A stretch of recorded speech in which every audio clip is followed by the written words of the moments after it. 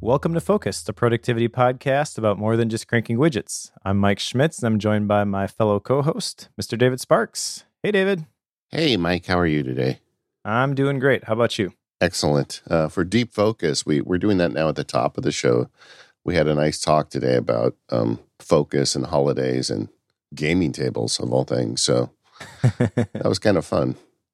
It is. You've given me some great holiday inspo. So today we are here to talk about self-talk, which is, I think, the unknown enemy, for lack of a better term. So this is a show I've been wanting to do for a while, so we're going to get into it. We've got something to discuss.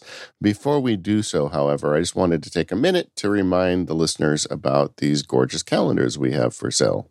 Yes, the calendars are out. Link will be in the show notes. The 2022 version of the Focus New Year calendar has several upgrades, including 2 different orientations. I think that's the big one for most people. You don't have to decide between portrait and landscape. They are double-sided printed, so one side is portrait, one side is landscape. You can choose the one that you want.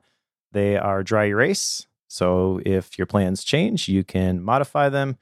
And we added some stuff for tracking habits, yearly themes, all that kind of stuff. So if you are interested in them, they are $28. And if you want it before January 1st, now would be a great time to place your order. Yeah, I'm already kind of in the headspace of 2022, so I hung my next year one up, and it is crazy how much of it is filling up already, big events. And it's really great having it on the wall there to see. I find myself referring to it repeatedly throughout the day. So this is a calendar that both Mike and I use. I think it could be helpful for you if you're trying to remain focused. It's got the cool Focused logo on the top, and it helps support the show. So if you'd like to have a nice wall calendar, I can't think of a better one. And we appreciate everybody that's already bought them. I know a lot of you have them already, and that's another nice thing about this is as soon as you order it, it gets sent to you. You're not going to have to wait till the end of December to get this thing up. All right, self-talk. This is a thing that I have a complicated relationship with.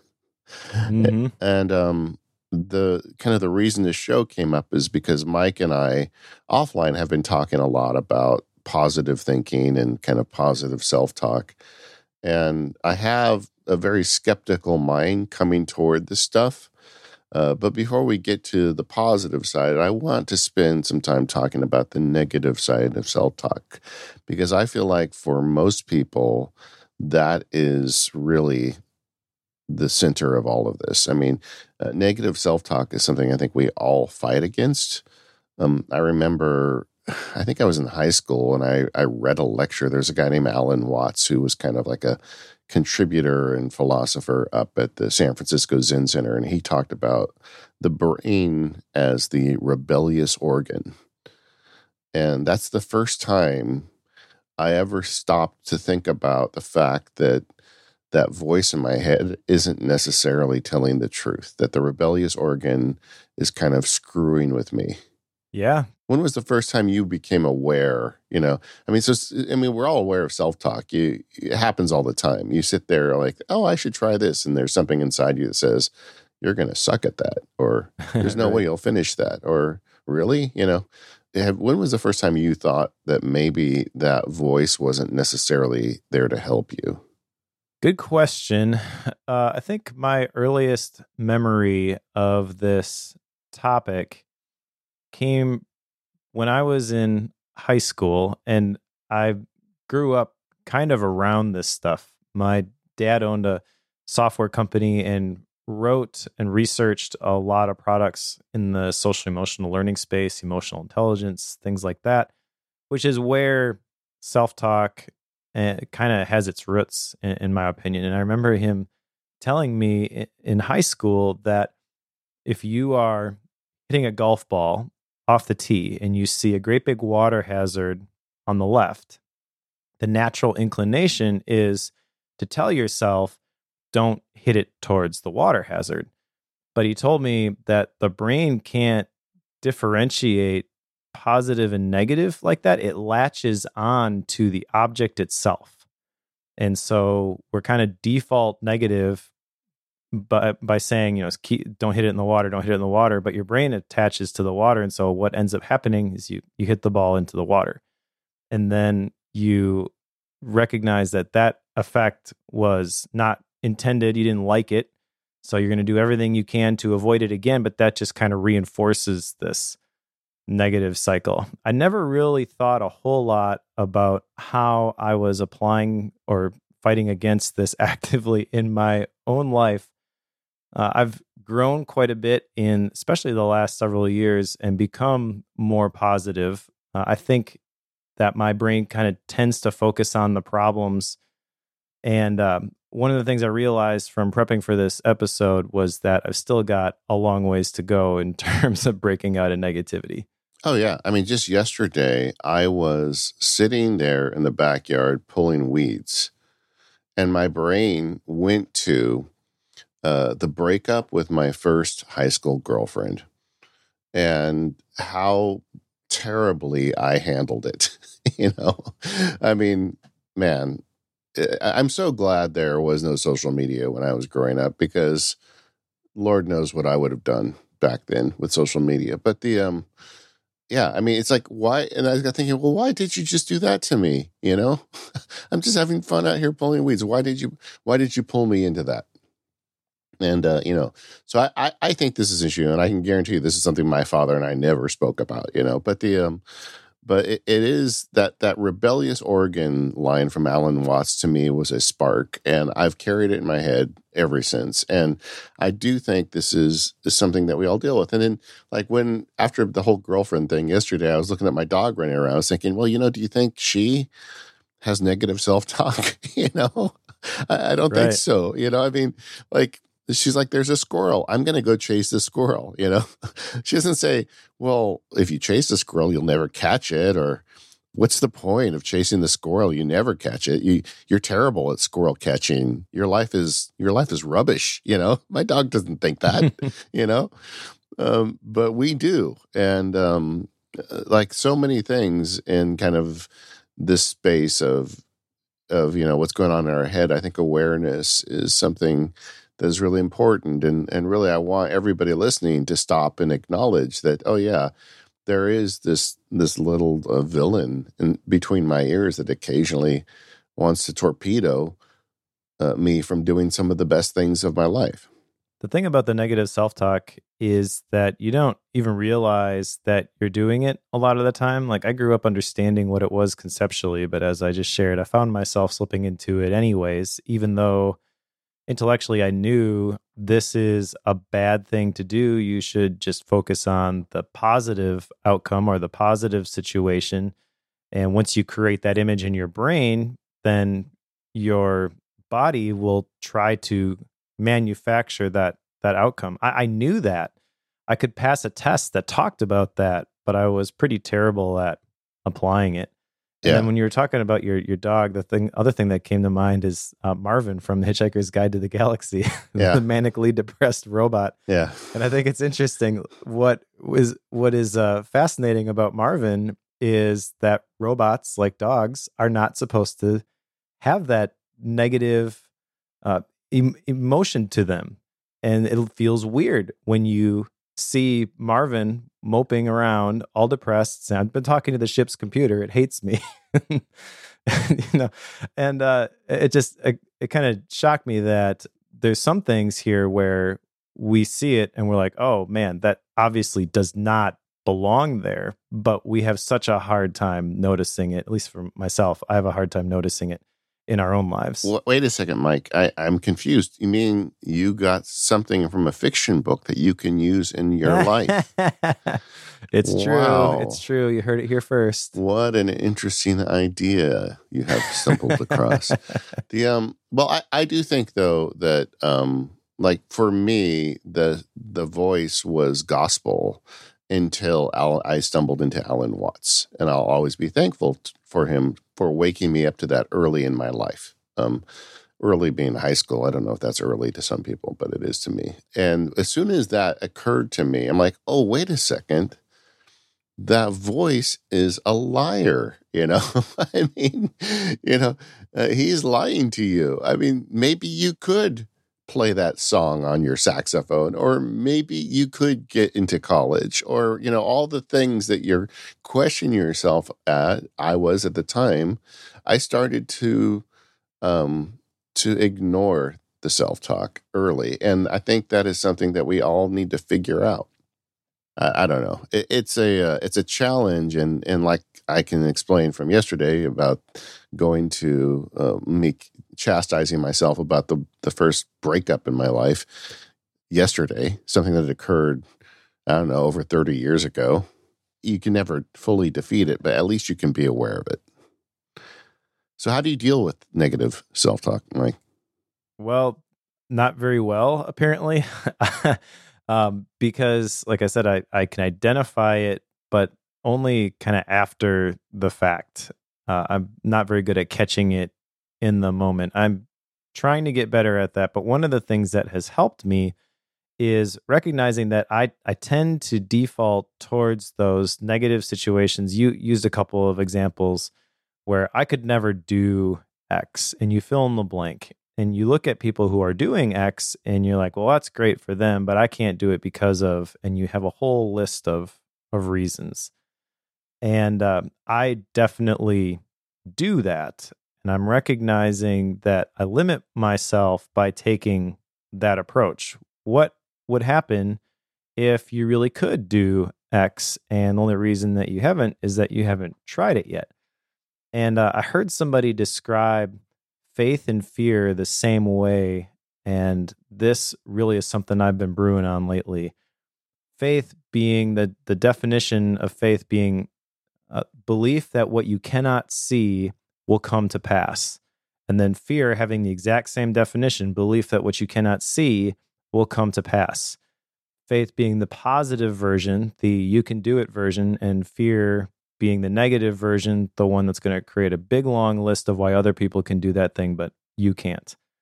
And that's the one that I gravitate to. But if they're exactly the same and it's kind of like a switch that I can flip, then I got to try to do everything in my power to do that. And there are a couple things that I'm trying to do to change that default, but still got a long ways to go. This kind of relates to something I read in the Courage book from Ryan Holiday that we can't seem to stop talking about. But he was talking about how fear is so often unknown in our heads that we don't really put parameters around it, which makes it a lot scarier. And he wrote the story, I think it was of Sherman. It was one of the it was one of the Civil War generals who was heading into unknown country, and they heard the wolves howling, and they thought they were heading into wolves, and they thought that it was like there were 20 wolves, and there was just two of them, and they thought they were going to get torn to shreds, but they went ahead anyway. And when they got in there, finally, it was just two wolves. It wasn't 20. And but it was the fear of how we inflate fear. There's some connection there, but I'm kind of off on a tangent. Getting to how do I deal with this is I've come to think of that inner voice as just kind of like a mischievous trickster, like my own personal Loki that lives between my ears, and acknowledging it not as me. I really don't, it's not me. It's my brain cooking things up. And I don't think my brain hates me, but I think it's afraid. A lot of us have underlying fear. So it starts generating synapses to give you excuses not to try things and not to take risks. And, I guess that, genetically helps keep us alive longer, but in the modern world really gets in your way. So I treat my inner voice as a paranoid liar. I don't know how else to put it, It's like, if you had a crazy person that lived, next to you and was always saying stuff to you, you wouldn't always believe it, right? But because it's in your own head, you want to believe it. And I don't think you can really silence it entirely, but you just have to be kind of generous towards it and smile. Like yesterday when the girlfriend thing came up, I just kind of laughed. I'm like, well, that's kind of strange that you just did that to me, because, that girlfriend has nothing to do with me pulling weeds out here on a sunny day with my dog, living my best life, So I don't know why that happened, but I'm going to let that go and get back to pulling weeds, and I'm not going to dwell on it, And I think, to me, that's the way I've come to peace with it. One of the things that helped me was reading The Extended Mind by Annie Murphy Paul, which you recommended to me, so thank you for that. But in that book, she kind of talks about the difference between the message and the response. And it made me recognize that when we receive certain types of messages, we have a default response, but we can actually, if we create the space between the message and the response, we can change the response. So if something happens, the default reaction could be that we're afraid of this thing, and our mind creates a bunch of scenarios where the worst possible situation is going to manifest in your life if you pursue this course of action. But when you create that space to recognize that the initial thought is probably wrong, like you were just talking about, then you have a chance to flip the narrative. And so that's the way I am trying to deal with this, is to change my response, not to change how I feel about the thing that's happening, because the thing that's happening could be scary. That could actually be an indication that that's something I should do. I forget which book I picked this up from, but they quoted Derek Sivers, and he said that if something is scary, you should do it. I'm trying to kind of make that my my mantra, because I recognize that I tend to overthink things. And overthinking will naturally lean towards the negative. So when I see something that I am initially afraid of, I ask myself why. And then usually it comes down to, I have all of these answers to the question, well, what if I fail, or what if I mess up? And that's the fear voice speaking, the pessimist.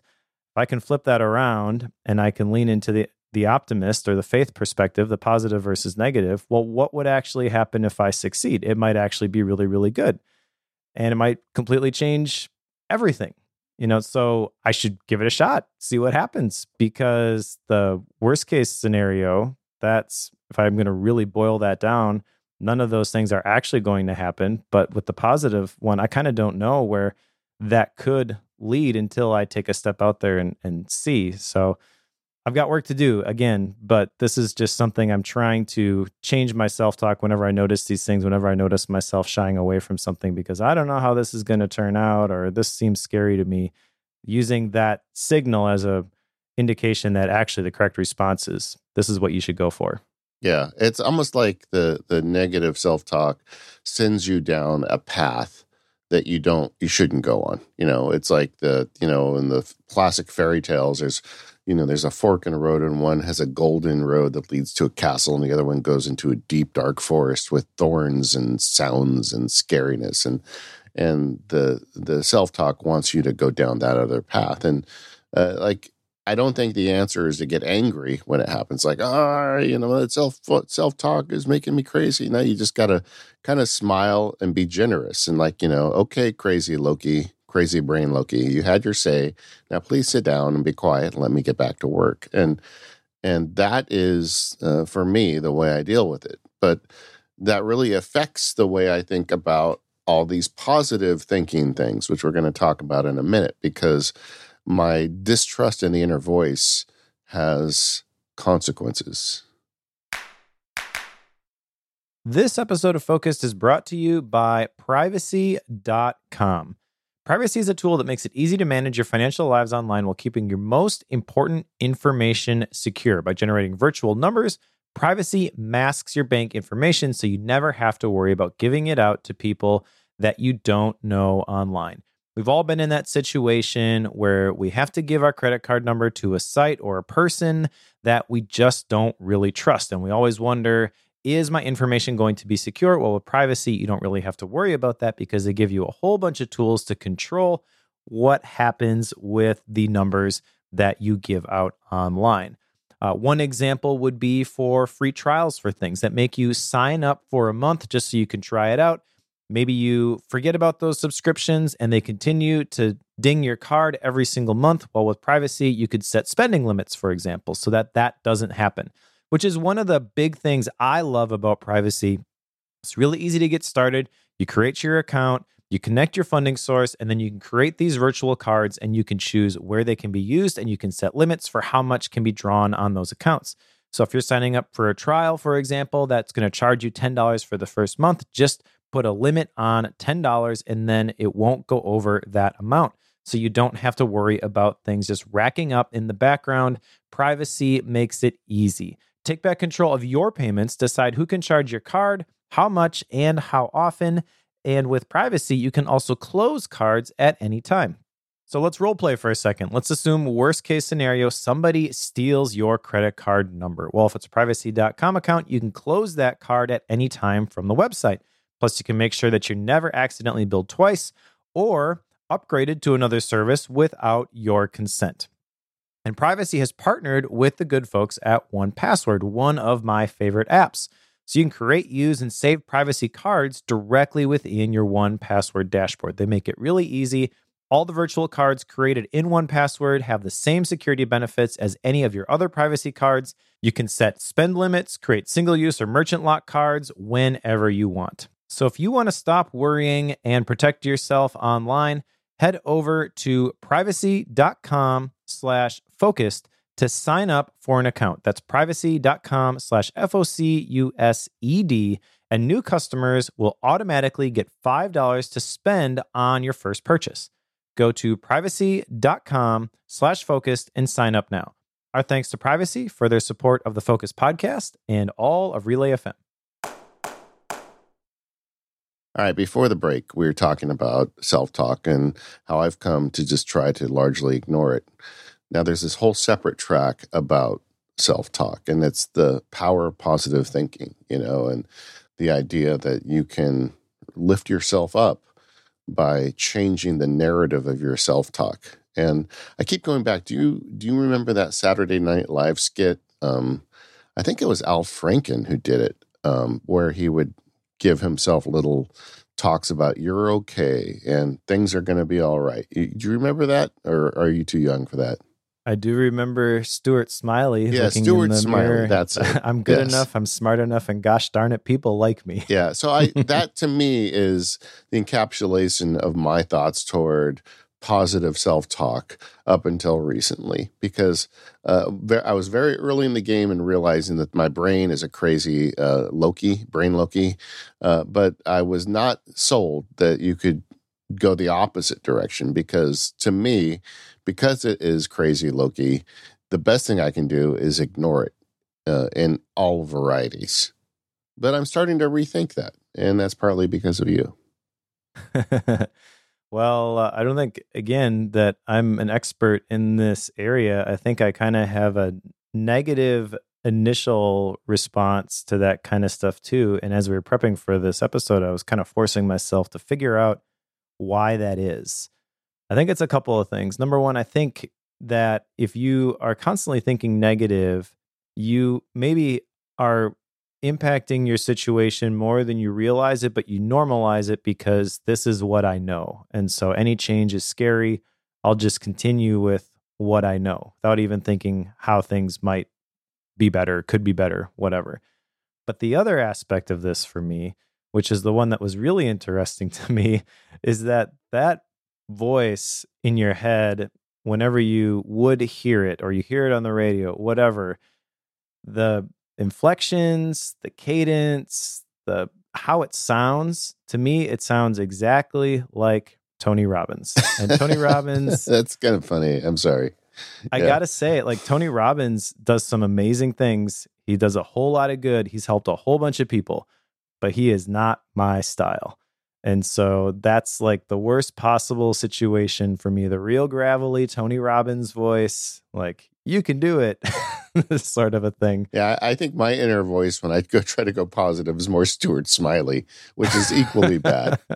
Yeah, and this is the thing is, like, that is the soundtrack, in the words of John Acuff, that you've been listening to, but it doesn't have to be the one that you continue to listen to. And I realized as I was thinking about this that soundtrack, that voice that I immediately write off because of how it sounds whenever I hear it, is a big reason why I have a timid approach to some of these books in the productivity space that probably a lot of our listeners have the same sort of reaction. Like, I don't really want to read that one.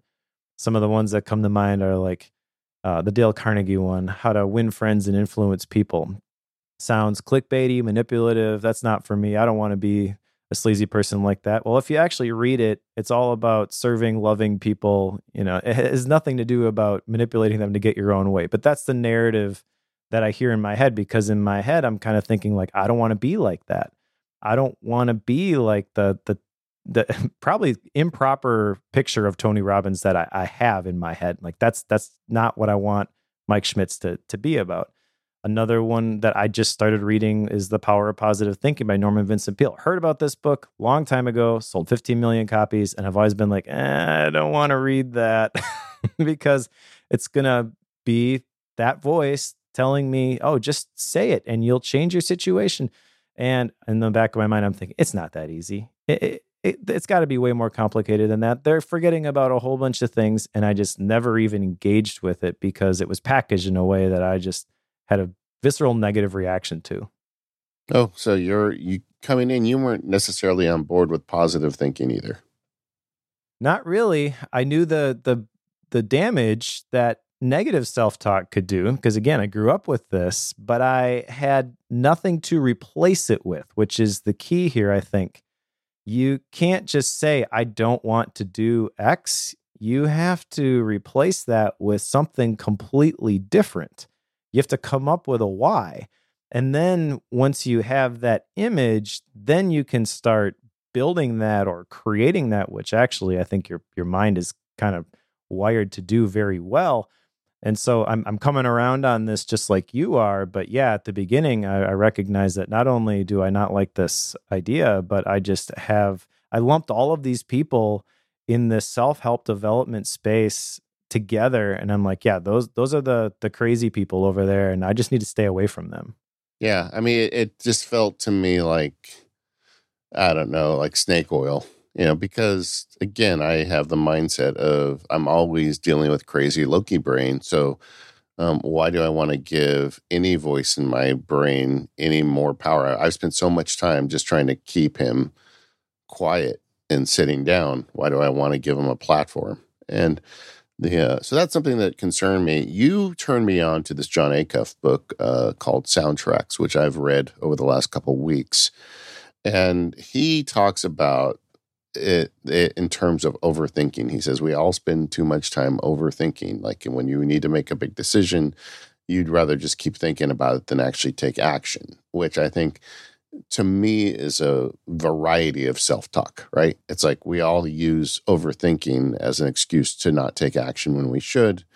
As a result, we fail to jump on opportunities that we should jump on, and life passes us by. I think that's something that all of us struggle with. And so he calls about overthinking. I really think he's talking about negative self-talk. And throughout the book, I mean, at one point he talks about a pocket jury, which is entirely negative self-talk, a judgment inside your brain that, tells you shouldn't do something. But his idea is that, look, these soundtracks that you have in your brain, like, this wasn't one he used, but like a good example that a lot of us can relate to is when you're told you're not good at art. I mean, when I was a kid, I tried to draw a picture and they said, oh, you're not good at that. That you're just not an artist. I remember a teacher telling me that in like second grade, and then I never drew again. I'm like, well, if I'm not good at it, then so be it, and I guess I'm kind of mixing metaphors because that was told to me by someone else. So it didn't come from my brain, but my brain quickly jumped on that and said, okay, you're bad at art. So every time I'd want to do some art, Loki brain says, oh, remember, you're bad at this. Don't bother. And then, when I got an iPad, I said, well, let me see how bad I really am at art. And then I got okay at it, So I think that, the idea of that negative soundtrack, you're bad at art, can you change that? I think there's something to that. I mean, we, rather than just trying to make it quiet so you don't hear it anymore, I guess the premise of his book is you can replace it with a different belief, which he calls a different track. Yeah, and I really like that metaphor. He kind of talks about the voices that you've been listening to. You've added those to your personal playlist, and you've listened to those over and over and over again. And if you want to change the way you think, if you want to stop overthinking, then the way to do that is to change the tracks that are on your playlist. And I feel like that's a very powerful analogy, to go back to your point about combining metaphors there, I don't think actually they're too different. With the art example, I have my own experience with that, where I never considered myself artistic when I was growing up. And then in middle school or high school, I started taking some drawing lessons from somebody. And in a year or two, I got a lot better. So I actually had evidence that I could draw, but then I didn't draw for a long time. And then my brain jumped on the old narrative of you're not an artist.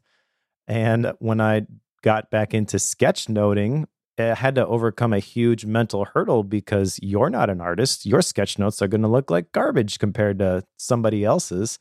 It's kind of like the bullet journal stuff. You look at what other people are doing and you quickly lose the inspiration to try it for yourself. My first sketch note was a stick figure and a bunch of words, but I continued to do it and I continued to get better. And so I think just having that in action, that creates the space for your brain to manufacture those negative soundtracks, whether or not they have come initially from somebody else or they're completely being made up, or you have a body of work to support or refute the evidence. It's still going to manufacture the people on the pocket jury who are going to tell you that you can't.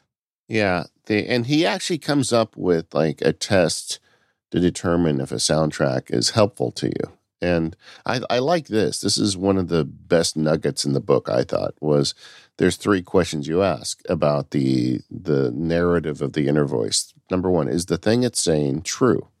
And with negative self-talk, so often the test fails right there. Like, it's just lying. You're bad at art is a lie. You know, you don't have a lot of experience with art, but that doesn't mean you're bad at art. The second one, is it actually helpful? You know, does it encourage me or discourage me? You know, that kind of thing. Is this talk that is going to make a difference in a positive way or a negative way? If it's only leading toward the negative, then you need to get rid of it. And then the third question is the thought kind? And I thought that was the genius step there, right? You know, because so much of your talk to yourself is not kind. And if you could develop a filter that says, whenever I'm unkind to myself, I need to throw that away. That is not going to help. And even if it's true, if it's unkind, that's not really what you want. And I thought that was one of the best segments of the book and something that I'm still kind of like wrapping my head around. Yeah, I thought that was pretty brilliant, those 3 questions. And I think it's not just self-talk. This is a little bit of a tangent, but when I read those, I instantly started asking those to my kids. Yeah. So 5 people, 5 kids, same roof, and they're going to get into fights. And the older ones specifically, they can very quickly identify something that their younger siblings are doing wrong, and they recognize that it's wrong, but the younger ones don't really realize even what they're doing yet. They don't understand really the situation. So I've used this with them too. Like, okay, so you pointed out that your younger brother did this thing. Was that true? Should you, and these criteria basically for, should you say something to them? Well, is it true? Yes. Is it helpful? I guess you could argue that it's helpful, that yes, they really shouldn't be doing that, but is it kind? That's always the one where they're like, I guess I shouldn't. And I am doing this myself too. The is a thought kind, that's the one that really clarifies things for me. It reminded me of one of the Buddhist precepts, which is abstain from false speech.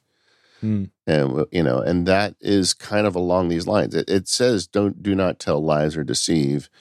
But it goes kind of beyond that. You know, you're not supposed to slander or cause disharmony or enmity or another part of I was just looking it up. Abstain from rude, impolite, or abusive language. Do not indulge in idle talk or gossip. I mean, there's more to this than just being right or wrong. Yep, exactly. There's other criteria to use. And I think that, is it helpful? Is it kind? That's really the stuff that was really helpful for me and impactful in actually applying it. Because when you say, is it true? Well, yeah, we know it's true, but that doesn't mean that it should be said. So there's got to be some other clarifying questions, and these 2 follow-up questions are very good at that, in my opinion. And it's really interesting to me how, like, the Buddhist precept is about speech. So it's about talking to other people, about communicating. But this should apply to the way you talk to yourself just as much as the way you talk to others. Absolutely. Yep. We are jerks to ourselves.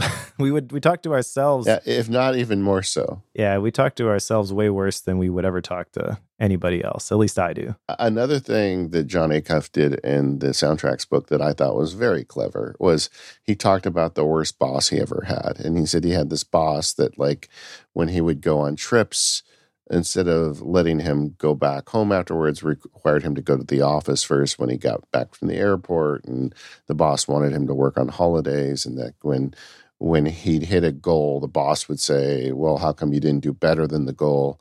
And he's just describing this toxic environment with this boss. And then at the end, he's like, oh, and of course, the boss is me. You know, it's me working for myself. I'm the worst boss to myself. And he totally caught me. I actually listened to this book. I didn't read it. And the way he told the story, he's a good speaker. So he really made it sound like a third party.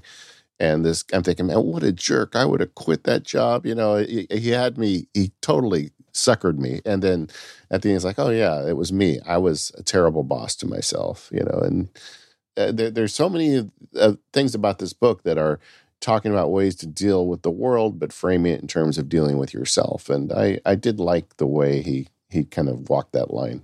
He got me too with that story because I know a little bit of his background, and I know that he was originally part of the Dave Ramsey team. And I was like, was he talking about Dave Ramsey? I doesn't sound like Dave Ramsey I know. Yeah. And he's like, oh, by the way, it was me. Yeah. Yeah.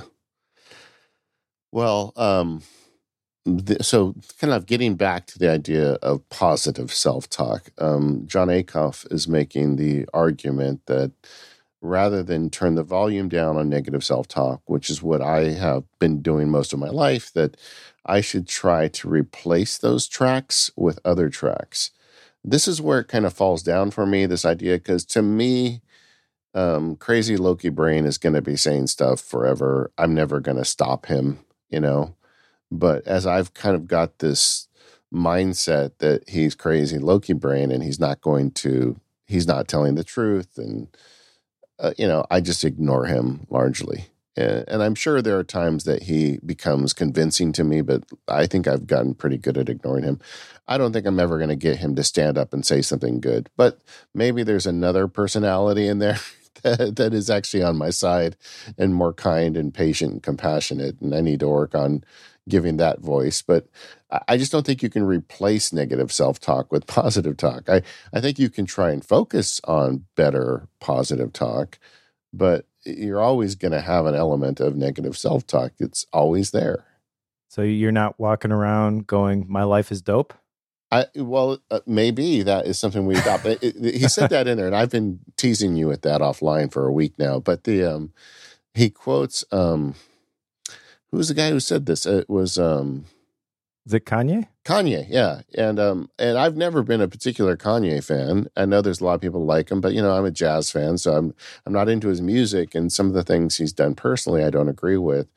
But apparently at some point before he was famous, he was in a room and somebody called him up and said, hey, I need you to come do this thing. And he says, I can't right now. I'm busy. And he ended the call saying something like, my life is dope, you know? And how John Acuff thought that was just amazing. And what a great, like, self-talk soundtrack that is to say, you know, my life's amazing, you know? And what if you focused on that instead of thinking that your life is terrible all the time? What kind of wings would you grow with you know, self-confidence like that? And that's a good question. Yeah, I think there's some truth to that. And the key detail from that story for me was that he's on the phone with this person who wants him to do something, and he says, I can't do that. And then they ask why. And his immediate response is, because my life is dope. Yeah.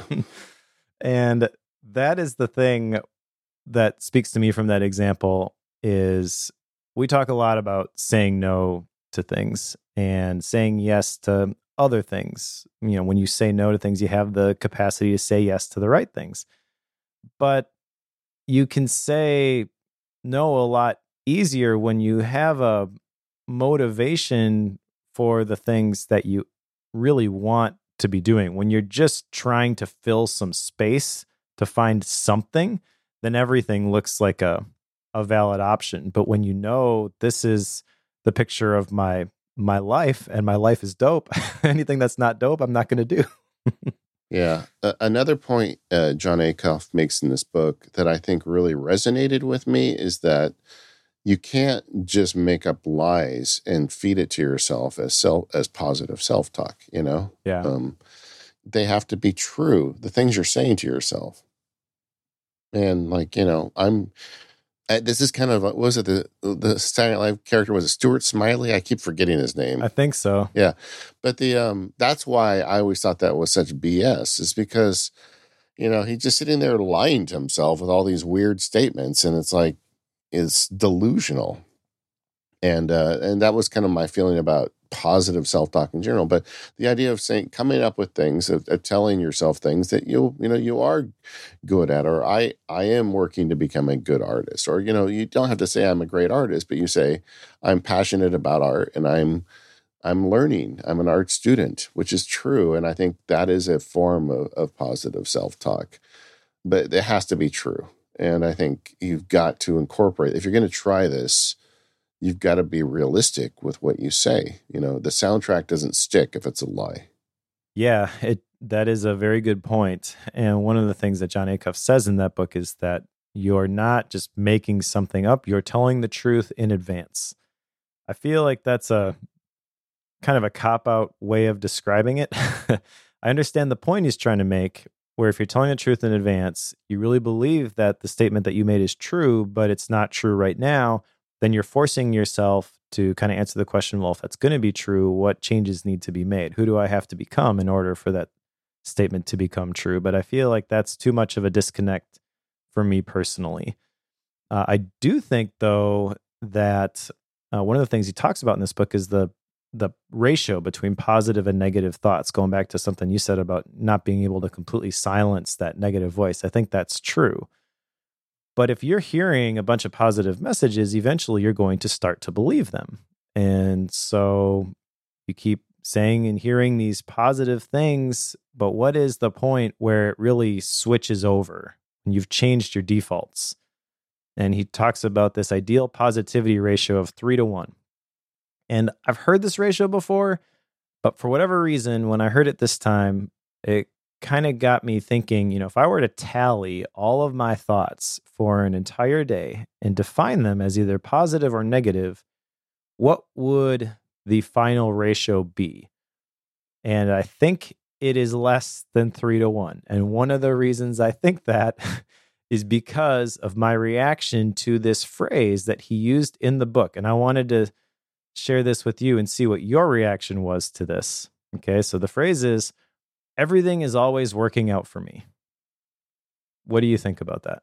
He kind of lost me in this section of the book for a couple of reasons. I mean, first of all, I have disembodied negative self-talk since I was in high school. You know, by Alan Watts calling it the rebellious organ, I really don't consider it my thoughts. You know what I mean? You know, as I keep saying through the show, it's like Crazy Loki stands up and yells something once in a while. And I tell him to sit down and shut up, and then I get on with my day. I don't consider that like my negative self-talk. I consider it the crazy uncle that lives in my brain.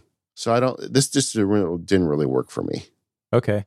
This whole section. I don't know if I'm being dismissive, but yeah. I don't know. I mean, I understand your position on this, and I think that could definitely work. I had a little bit different reaction to this. I do feel that my thoughts are my own, and that's just based off of my Christian religious belief system. And I can change not necessarily what thoughts get manufactured, but which ones I meditate on, which ones I allow to keep playing in my brain. And if I recognize right away, this is not truthful, not helpful, or not kind, and I dismiss it right away and replace it with something else, that does have an impact on me.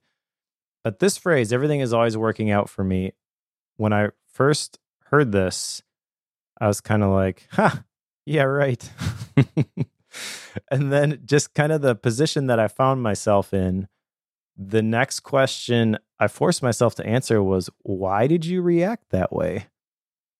And then I started getting into gratitude, and I mentioned the Norman Vincent Peale book that I read, and I realized that, we can focus on the negative things that are going wrong in our lives. And I've been in this place before where there is one thing that is going wrong, and I fixate on that, and I say, oh, my life is horrible. And then the minute that someone shows me actually this, that, and the other thing are going well, oh yeah, I guess you're right. I guess I don't have it so bad. And I'm kind of wondering, maybe part of this is an indication that I am indeed more negative than I realized. And I've been working the last couple of weeks since I initially started reading this book and started reading some of this other stuff to kind of change. I'm not trying to follow, necessarily the system that Jon Acuff outlines here. It's kind of a hodgepodge of a lot of different things that I've been reading lately. But I am trying to catch myself in the moment whenever I hear those negative soundtracks that say you can't, and ask myself, well, what if you can, and play a positive version instead.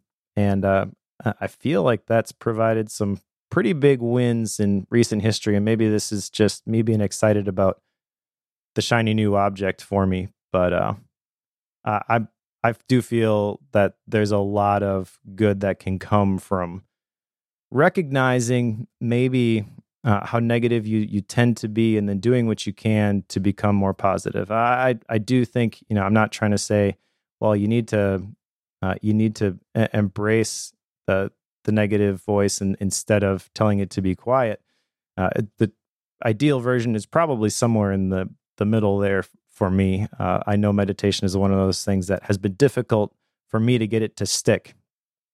But I don't know. This has really kind of challenged me lately, and I want to throw it out there to the listeners too, because I feel you can kind of locate yourself based on your reaction to things that you hear like that.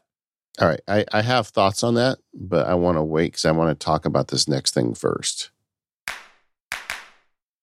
This episode of the Focus Podcast is brought to you by Timing, the automatic time tracking app for macOS. Go to timingapp.com/focus and get 10% off your purchase. Let's talk about why you should be tracking your time. For anyone billing their hours, that might seem obvious, but even if you are employed or billing per project, you need to estimate how long a specific task is going to take. Time tracking helps you stay on track with those estimates to make sure you don't end up in the red with your projects, and to make more accurate estimates in the future. But in today's work environment, work changes so quickly that you can't start and stop a timer for everything. The good news is your computer already knows what you do, so why not have it track time for you? That's why Timing automatically tracks everything you do on your Mac without having to lift a finger. You can trust it to always give you the complete picture, and you don't have to worry about starting and stopping timers. But Timing's intelligent tracking doesn't stop there. It detects when you are on a video call and lets you record what the meeting was about afterwards. There's even more magic like this in Timing to make recording your time as easy as possible. On top of all of that, they have a web app, so you can log in on the web on your mobile device, or even use automation to automatically track time when you're away from your Mac. It's just a really powerful application that gives you very accurate results. In addition to tracking time for client projects, I find tracking time for my own edification. Tracking time helps me find where the holes are in my time. Those things that I spend way more time on than I thought I was, or way less, and lets me make changes and adjustments so I can be more productive. I find time tracking an excellent tool to catch myself when I'm procrastinating too much, or just not putting the effort in on moving the needle. Time tracking is something everybody should try, and Timing is my app of choice for doing it. If you want to take control of how you spend your time and improve your productivity, download the free 14-day trial today by going to timingapp.com/focused and save 10% when you subscribe. That's timingapp.com/focused to try Timing for free and save 10% when you subscribe. And our thanks to the Timing app for their support of the Focus Podcast and Relay FM. we've been dancing around this idea of the pocket jury, which to me in this book is really negative self-talk. And one of the things he focused on was convincing yourself, collecting evidence. And I think it's the reason why he calls it the pocket jury, because it allows him to kind of make the argument that, like, be a lawyer, get evidence, prove your case to why this negative self-talk is wrong. And this is something that has been also evolving for me even before I read this book, is that increasingly I find myself writing down my values, beliefs, and thoughts on subjects. And, part of it is kind of the nerd button getting pushed by Obsidian and saying, well, what if, I've been trying to do a better job at codifying what I call, for lack of a better term, Sparky OS, my operating system, what is the governing values of it? Compassion is king, stuff like that. What is the stuff that is most important to me?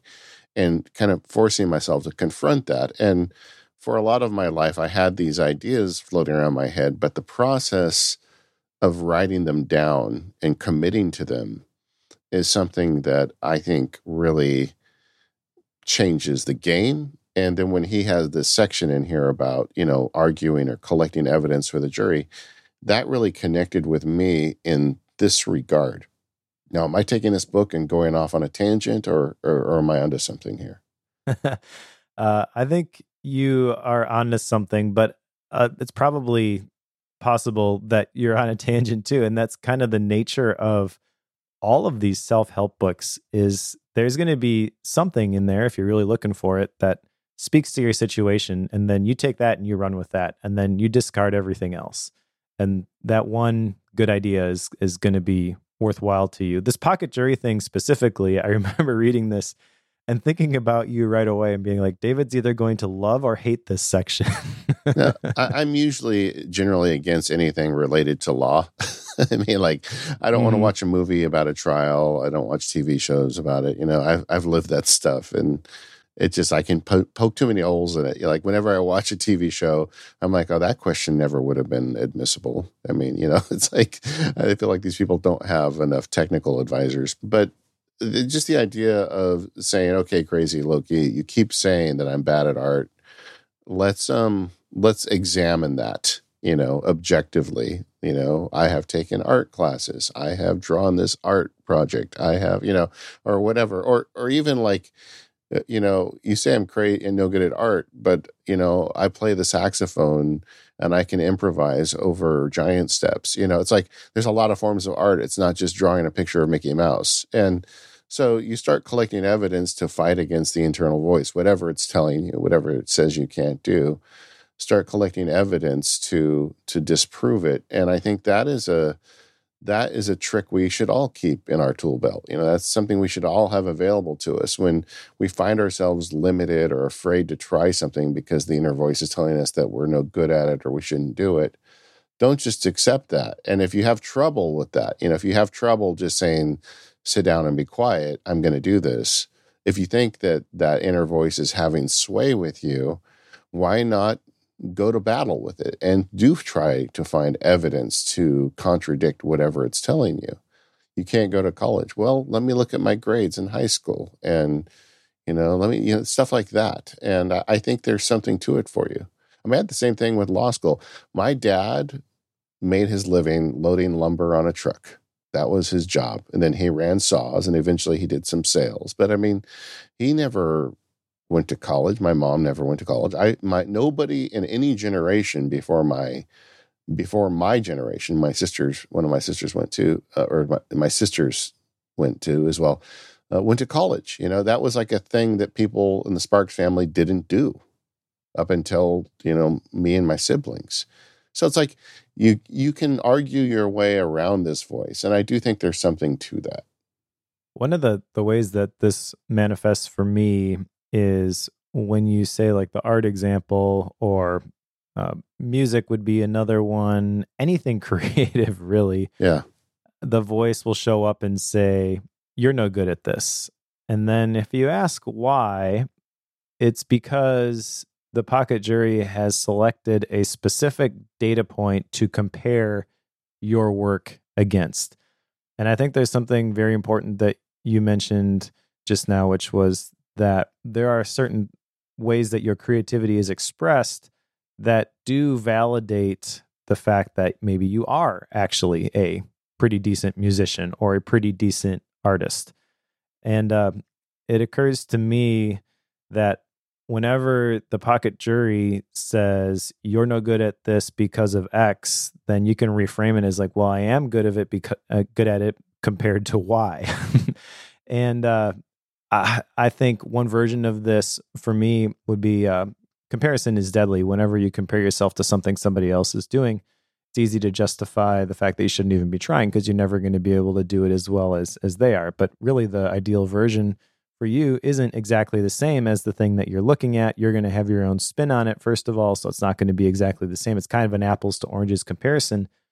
But also, you can compare it not to something somebody else has done, but where you started. Just look at where you began on this journey. Every time I feel discouraged about my sketch notes, I look at that first one that I did with just a stick figure and some words. And I'm like, wow, I've come a long way. I'm going to keep doing this because it's fun and I'm growing. And I feel like for me, that tactic is especially helpful. It's not as much as what you were describing where you can't ever do a thing because nobody else has in your family has done this sort of thing. It's always like, well, yeah, you're kind of doing this thing, but you're really bad at it because these other people are doing it way better than you. And the solution for me is always I'm not going to look at what other people are doing. I'm going to look at where I began, and then that creates the motivation to keep going. Yeah, something else you said that I think is a very useful principle when dealing with negative self-talk is sometimes it's true. It is true, but it's not kind. But you're saying you're terrible at this, or you play the saxophone, but you're never going to play as good as Bob Reynolds does. Bob was on our show a year ago. He's an amazing saxophonist. And you go to the negative self-talk and you say, yeah, that's true, low-gain brain, but I will never be as good as him. But I actually enjoy it, and I'm getting better at it. So sit down and be quiet. And I think there's something to that as well. You can disarm that.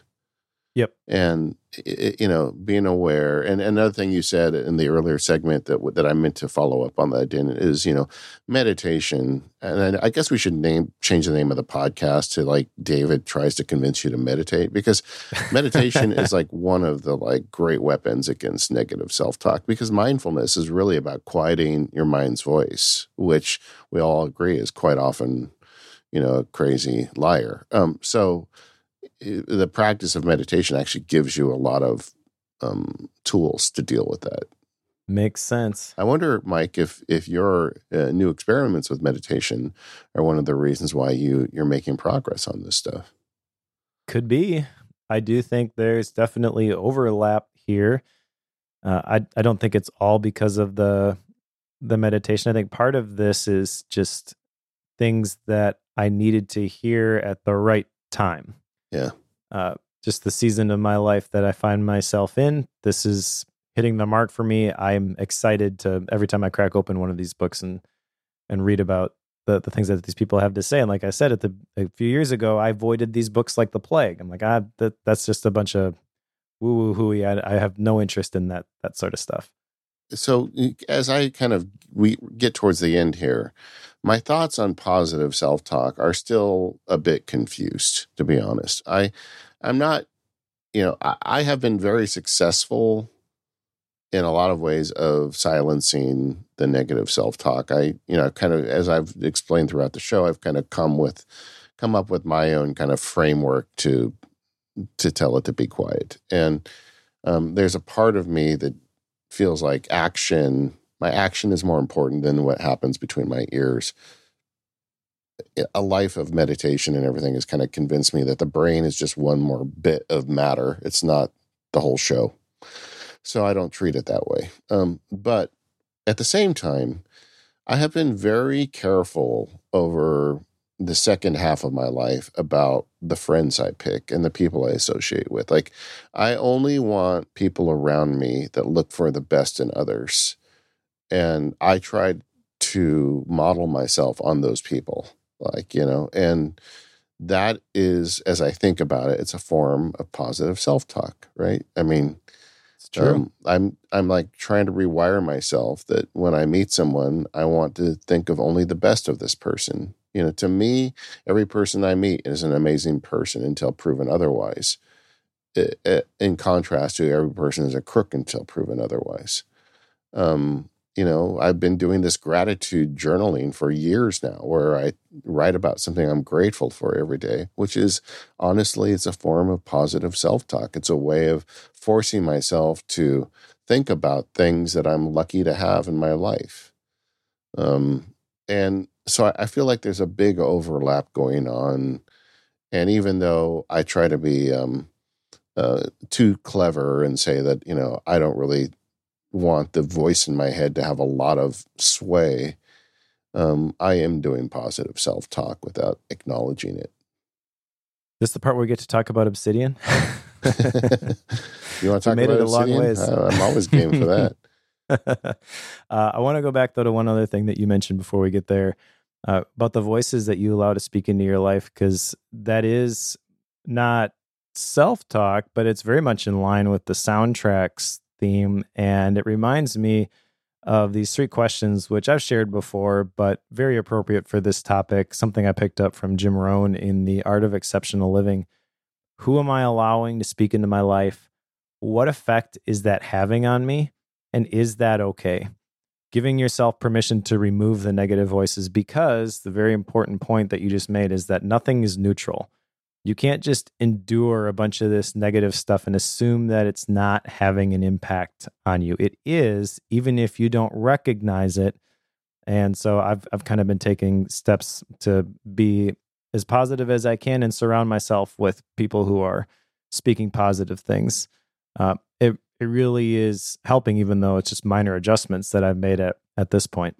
Yeah, I really want everyone in my life, I want to be able to celebrate their victories. I don't want to be, jealous of them doing something I didn't do. I want to celebrate every person, and I want to cry their tears. When things bad happen to them, I want to be there for them.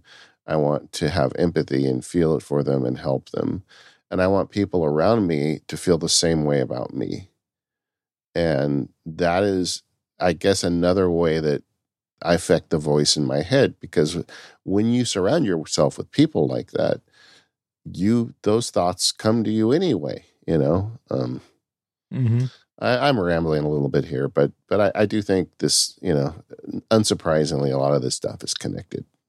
Yeah, no, the self-talk part of this and the focusing on the gain, not the gap, seeing the way that you've grown, all that stuff is connected to the journaling stuff that we've talked at length about. And so you were kind of talking about how you had these different systems and things for doing that on a regular basis. I know Obsidian is a tool that you're using for that, even if you didn't explicitly call that out just now. But I wanted to make sure I mentioned this because I feel like this has been the surprise benefit of Obsidian for me, in that I love using it for disentangling my thoughts. And when I disentangle my thoughts, I see things more clearly, and I am usually a lot less negative at that point. Yep. So one of the things that really stuck out to me, I picked this up from Nick Milo when I went through his Linking Your Thinking workshop, is this whole idea of a map of content, or an MOC. And I know people don't like that term, but for me, it's just a place to dump things and figure stuff out. The point where I make one of those MOCs, or the point where I create a note, basically, where I want to figure out what I think about something, is when I experience what Nick calls a mental squeeze point. I just feel this stress and this pressure from not being able to figure it out. And the point that I dump everything in there, I, number one, feel good verbalizing these things, even though I'm not speaking them out loud. I'm putting them in the note, and I'm seeing the text in front of me. And then once I get it out, I immediately feel better. But then also, once I see it all together, I usually at that point can see things from a different perspective. It's like the minute that I write it down, I am no longer attached to that angle on the situation. And immediately it boggles my mind how quickly I can start to see it from a different perspective. Yeah. I mean, that's true. And, I mentioned earlier, writing it down codifying it makes all the difference. And you can do that with fancy pens and paper. You can do it in a tool like Obsidian. I've come to think of Obsidian as like a pensive, in Harry Potter, there's this thing that Dumbledore has where he can pull his thoughts out and he drops them in this bowl. And then he can go and examine them from different angles. And I remember reading the first time I read the book, I'm like, what an amazing thing. I want my own pensive. I could use that so much, to see where I am vulnerable or where I'm wrong or where I'm going down the wrong direction by examining them. And turns out I had one. All I had to do is get a pencil and start writing things down. And I'm doing that in Obsidian, but you could do it anywhere. Yes, you can. There's a saying, thoughts disentangle themselves through lips and pencil tips. For me, it's also through clicky keyboards. Yeah. But the minute that you write it down, getting back to the negative self-talk stuff, if you take one of those negative thoughts and you write it down, the minute that I write it down, the minute I can see how stupid it is. Yeah. But when it's in my brain, it's like, you know what? He's got a point. I get the same experience through meditation. I've been meditating now for 30 years or 29 years right now. So when a negative thought recurs during a meditation session, rather than dismiss it at this point, I'll dissect it and say, well, what is the reason for that? And and so often negative thoughts to me are grounded in fear. I've talked to fellow meditator friends who will say that to them, a lot of them are based in anger, but for me, they're often based in fear. And then like when I start pulling it apart and realize, oh, this is the reason why this thought keeps occurring to me. Oh, because I'm just afraid of this or that. And then in my head visually, and I know this is hippie nonsense for a lot of you, but in my head, it's almost like, have you ever seen like when they attack a cell under a microscope and it just kind of like vaporizes? It's like, that's what happens to the thought. Once you understand the basis of it and realize that, that this isn't a real thing, it's growing out of some fundamental emotion that you have, it just vaporizes itself. You don't have to fight it. You just have to understand it, and then it goes away. But that's the goal, I think, wrapping up this episode, is to vaporize those negative thoughts, the negative self-talk. Yeah. Regardless of the tool that you use to do it, recognize that is having an impact on you, and it is keeping your world and your life smaller than it needs to be. And I think on the flip side, there is something to positive self-talk, and I'm not sure exactly what that means for me yet, because I have been dismissive of it so long. I'm just starting to wrap my mind around the idea that there may be value to it. Maybe someday we'll come back and I'll have better answers, but it's at least worth thinking about. Come back next time when David is repeating his positive affirmations in the bathroom mirror every day. Yeah, well, I can't remember what Stuart used to say, but like, you're okay, and gosh darn it. I don't Good enough, I'm smart enough, and gosh darn it, people like me. Yeah, there you go. All right, we're the Focused Podcast, and I hope you're staying focused and not getting hung up on your negative self-talk. You can find us over at relay.fm/focused. If you want to sign up for Deep Focus, that's the extended version of the show with no ads. You can do that at the same place, relay.fm/focus. We'd love to have you come on board. Check out those calendars if you haven't already. I'm really happy with the way it came out this year. I said on the prior show, but I got mine mounted, and man, it looks good. And thank you to our sponsors today, and that's our friends at Privacy and Timing. We'll see you next time.